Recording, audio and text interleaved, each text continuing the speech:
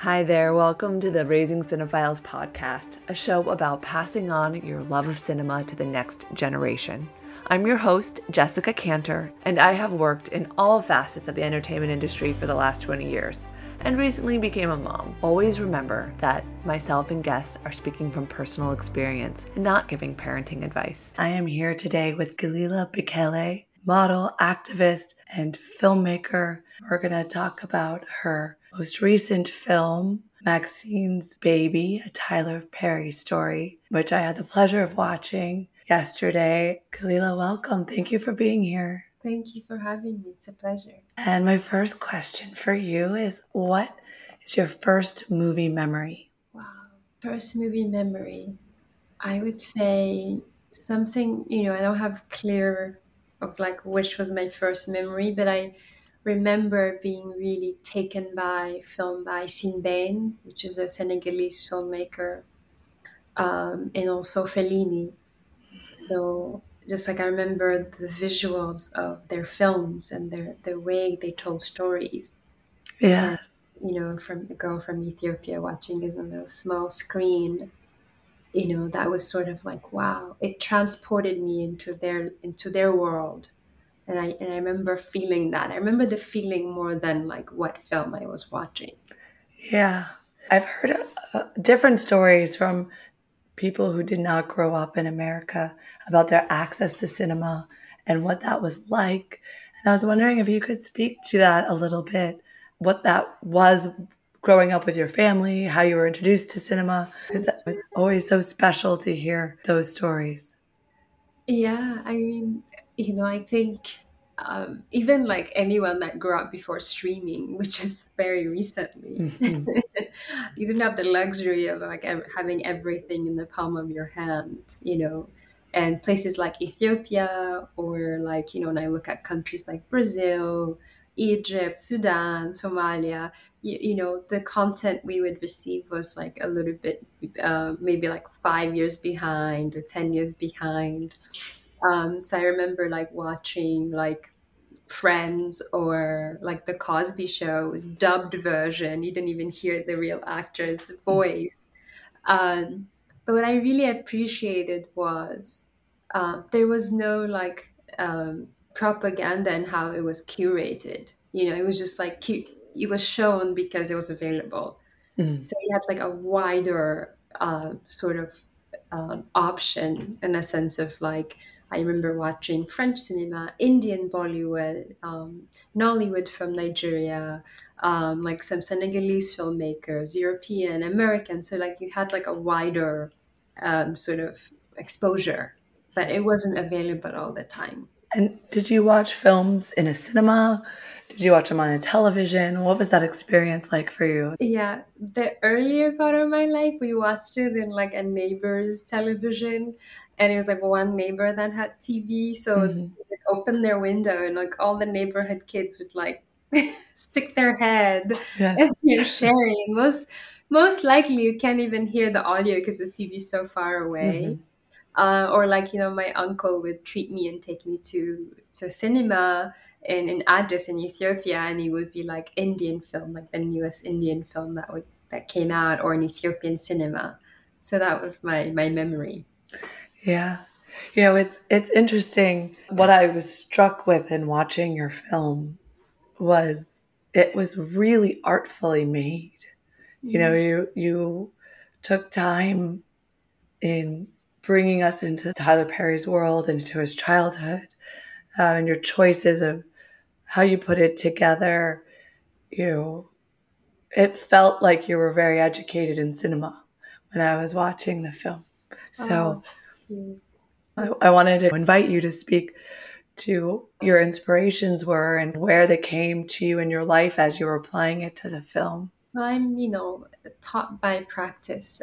I never went to film school. I started my career as a model, and modeling sort of exposes you to so much, and also being able to work with the best photographers. And if I was on the set for L'Oreal or Pantene, you had the best cinematographers who were lighting and all of that stuff. So I was like a sponge that was absorbing. all of that, and annoying them, asking them about camera and placement, and it really also taught me how to communicate with my subjects. I've been on a set where um, either the art director or the photographer didn't communicate with me what was going on, so I had to figure it out, and it was awkward. And there are times where they were very generous and open and told me what we were shooting or what's happening, so I was well prepared. So that sort of prepared me in documentary filmmaking. You don't have the luxury of saying cut and let's do it again. And these are real people. My first film we shot in rural part of Ethiopia, as rural as it gets, indigenous Ethiopian land, where most people had never seen a camera before. So you bring out your camera, they think it's a weapon or they've never seen foreign object. So you have to sort of play and let them play with it, let them film you, get to know them, and that's sort of like the human connection is important. I think most of the time in filmmaking, we focus on the technical aspect, but it is really about human relationships. It is about when someone is sharing their life with you and being vulnerable. All of that depends on the landing pad. If Yeah. people are comfortable, they're not going to open up. And camera doesn't lie, it captures everyone's mood and temperature. And it's all by practice that I sort of learn, and I'm still learning. And this film has been, especially this film, the biggest learning curve of making a film in this magnitude. Yeah. There's an interesting dissonance between Tyler's process of creating a film and the container that you've created for that in your documentary. And I'm curious how you were able to hold that space and not get caught up in that rhythm, because he has a rhythm to how he creates, and your film is not that. It's over an expansive amount of time, and a very different rhythm. So I'd love for you to speak to that about that, whether that was a challenge for you or not. Yeah, I mean, he does have his own rhythm, but I think I had to take myself out of it to really be a good listener, because I had to make sure I wasn't interrupting the storytelling by my own knowledge, but it had to be captured from a lens that, like, as if I didn't know anything. So, not being on the way was important, not to get on the way of what he's doing, and just staying small, shotgun style, one camera. So there were days that we filmed for 16 hours and nothing happened. And there are days for 5 minutes and you get something magical. And also, I think, too, I had to really learn to be a good listener. I think filmmaking, you must listen. People show you who they are, how they move, and then you sort of learn to keep up with their own rhythm. I think film is a unique art form that's sort of similar to music. And either you sort of hear the tunes and you stay on rhythm, or Yeah. you're offbeat and it doesn't work. So Yeah. following the subject you're following, they're following their rhythm is important. Yeah. Something else I think is really relevant to this podcast because I'm talking about sharing your passions across the generation. And this is definitely a very generational film. Um, the motivations for Tyler Perry coming from his upbringing and how he's breaking that generational cycle with how he wants to raise his child. And forgive me, but you share a son, you and Tyler, correct? Correct. Yes. Yeah. And so you brought your son a little bit into this film, very specifically, I felt at least, to showcase that change in generational trauma. Mm. Could you talk about that? Why that was important to the story that you were telling? Yeah, I think the topic of fatherhood is important, especially in this story. And I mean, in all of us, I think everything starts from home. You're a mother, you're feeling it, you're experiencing it daily, how you're shaping your child and how your child sort of is a result of that environment. And seeing Tyler, become a father and pour so much love into this little boy's life, and which is opposite of what he experienced. It's pretty fascinating, the human Yeah. spirit of like what we endure, and when we sort of are ready to heal and forgive and move forward and freeing ourselves and to fully experiencing this love, it's pretty magical. Yeah. I think there's like a three different generation of men, right? Like Emmett, Tyler, and Aman.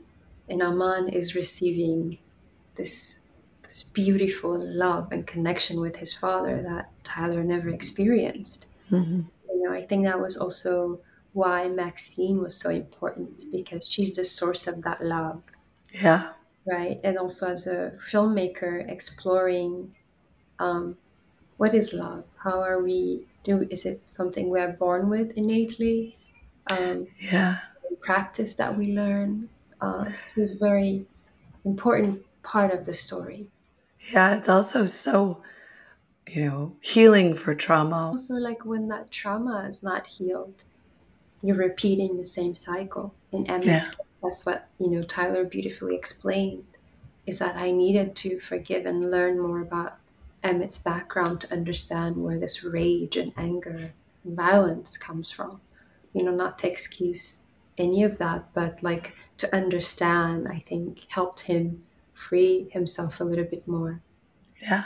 So I'm going to ask, has your son been introduced to cinema? Yes, I mean, age appropriate, cinema. He is a storyteller, himself naturally. I can see that. But I feel like at that age, children are so imaginative, like between, I would say, until about 10, 11, they're very expressive, and books and writing and all of that and building. So it's been really beautiful to witness that. Yeah. Do you remember the first movie you showed him? Yeah, I was pretty late to like introducing screen time. um, but he caught the bug of Paw Patrol early Huh. on with his friends, and to see the Paw Patrol show, and it's just like dogs and trucks and the characters, and wanting to be one of those characters. That was like quite beautiful. Yeah. And have you brought him to the cinema yet? Like to experience a movie in that arena? How old? I don't know how old he is. Yeah, he's almost 9. Yeah, yeah. Okay. So, Of course. And I think the best part about like having access to cinema all around is like yeah. the big screen is quite a magical place, especially at that age, to see it. It's a larger than Yes. life moving picture. Yes, for sure. And do you, I mean, I guess at 8 or 9, do you have a sense of his taste? Mm, correct. You do. Yeah. Um, has it surprised you? No, I think it made me even more become like a kid myself. That's what like I think play and imagination, as we grow older, we sort of like we don't practice it as much, and play and creativity and imagination is so important, especially as an artist, to try, and not for the purpose of like making something and seeing the end result first, but more about like I'm curious, I want to do this, I want to film this, I want to create this, I want to paint this, and just like encouraging me to play more. Yeah. Yeah. Yeah. We're in the fort building stage in my house. So we're just the beginning of that. I haven't really been that restrictive on screen time, but I really care the content that he watches. That's sort of been my approach. Are you going to show your son, or has your son seen the film? No, I don't think it's age appropriate. It is Yeah. PG-13. Just Okay. wait You're longer. gonna. Yeah. I mean, it's hard. I've spoken to a few people in entertainment that are like, yeah, I don't think my kid is going to see our movies for a long time, if ever. Yeah.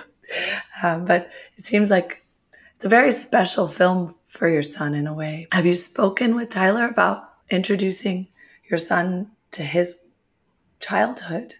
When he's old enough, it's something we share. There's nothing bad about sharing this film with, No, no. our son. I think just making sure that he's emotionally equipped to process, Mm. especially because it is a story about his father. Um, but yeah, I think when the time's right, I'm excited to share it with Yeah, him. it's gonna be beautiful. I think more what I was referring to is breaking the illusion of your father a little bit and turning him into a person, you Yeah, know. And I think that that's a specific age. I don't haven't discovered that yet with my son. I don't really remember it with myself of when I discovered my parents were people, like fully yeah, formed with their own experiences. It's such an interesting time to yeah. to explore with your children. Correct. Yeah. I mean, it's a lifelong practice, I think. Yeah, Yeah. definitely. Um, and are there any films that you absolutely love that you're excited to show your son as he grows older? Oh, so many. I'm excited to share with him like all the filmmakers that I admire and adore.